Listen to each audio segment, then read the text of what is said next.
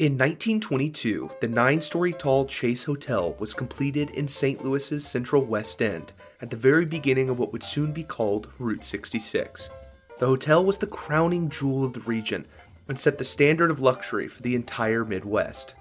As the year 1922 came to a close, the Chase Hotel hosted several Christmas parties, balls, and black tie affairs.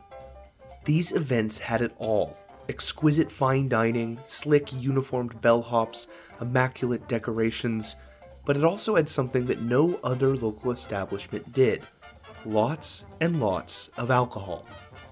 This was year 2 of Prohibition, and it was being enforced ruthlessly. But the Chase Hotel seemed to procure all kinds of alcohol, seemingly out of thin air. And that fact made the Chase Hotel the must-attend New Year's Eve destination for anybody who was somebody. Preparations for the New Year's Eve extravaganza began even before Christmas. The chefs special ordered ingredients for fine French cuisine, invitations were sent out, and illegal alcohol was stockpiled in a tunnel system below the hotel. As the sun began setting on December 31st, men and women dressed in tuxedos and evening gowns respectively began arriving at the Chase Hotel. Lobby boys gathered coats as the guests entered the sprawling ballroom. Lights illuminated every corner of the hotel's ornate wood engravings and reflected off the spotless marble floor. Partygoers arrived at their seats and greeted the others at their tables. Women removed their silk gloves and placed them down next to the placards that read, "Patrons are earnestly requested not to violate the law," obviously in regards to Prohibition. But the hotel was in on the joke. The placard might as well have been winking at them. The tablecloths were intentionally oversized to better mask the booze when it began arriving via quick-handed waiters. A large orchestra played all of the latest hits as couples danced to ragtime and blues.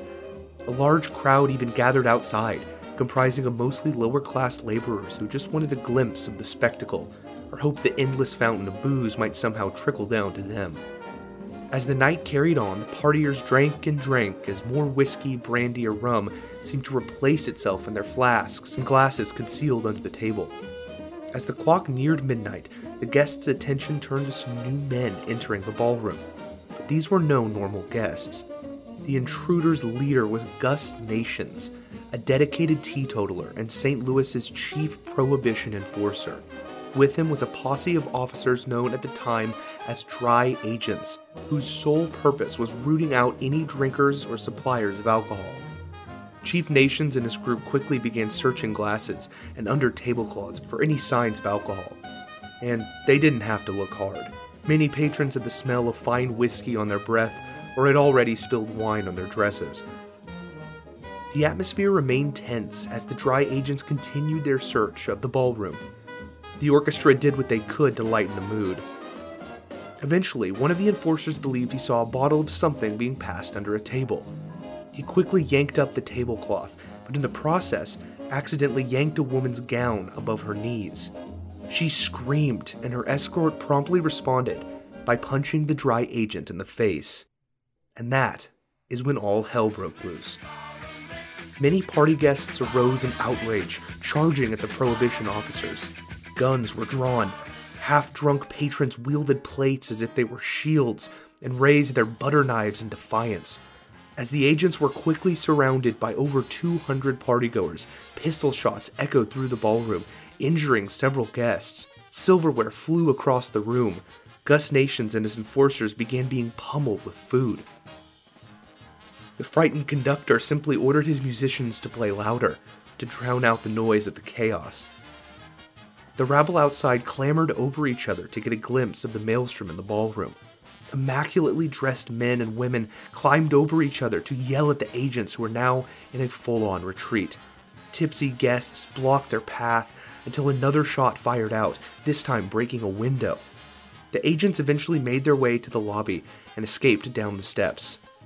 The entirety of the Chase Hotel ballroom and all the surrounding onlookers cheered as the failed raiders fled the scene. And St. Louis's Central West End 1922 ended with a bang, and the partygoers at the Chase Hotel soon entered the year 1923, joyous, proud, and quite inebriated. Along with the rest of the country, the Chase Hotel would weather Prohibition for the next 10 years. The hotel would soon become a part of the prominent Chase Park Plaza in 1929. The hotel featured renowned wrestling matches hosted in the hotel, which eventually became a prominent television program in the 1950s. The Chase Hotel was also one of the first in the country to desegregate in 1953. The Chase Hotel remains a cultural landmark to this day, but in the decades after Prohibition, people would still mention how a group of hotel patrons celebrating the new year had to literally fight for their right to party. You gotta fight for your right to party.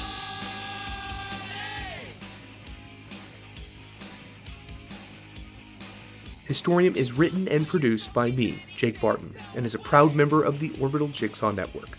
As this year comes to a close, I just want to truly thank you for listening. This year I've really gotten to experiment and dig deeper into telling true stories that simply beg to be told. I cannot wait for you to hear what's in store for next year. I sincerely hope you enjoy the transition to the new year, drink responsibly, but if need be, You gotta fight for your right to party.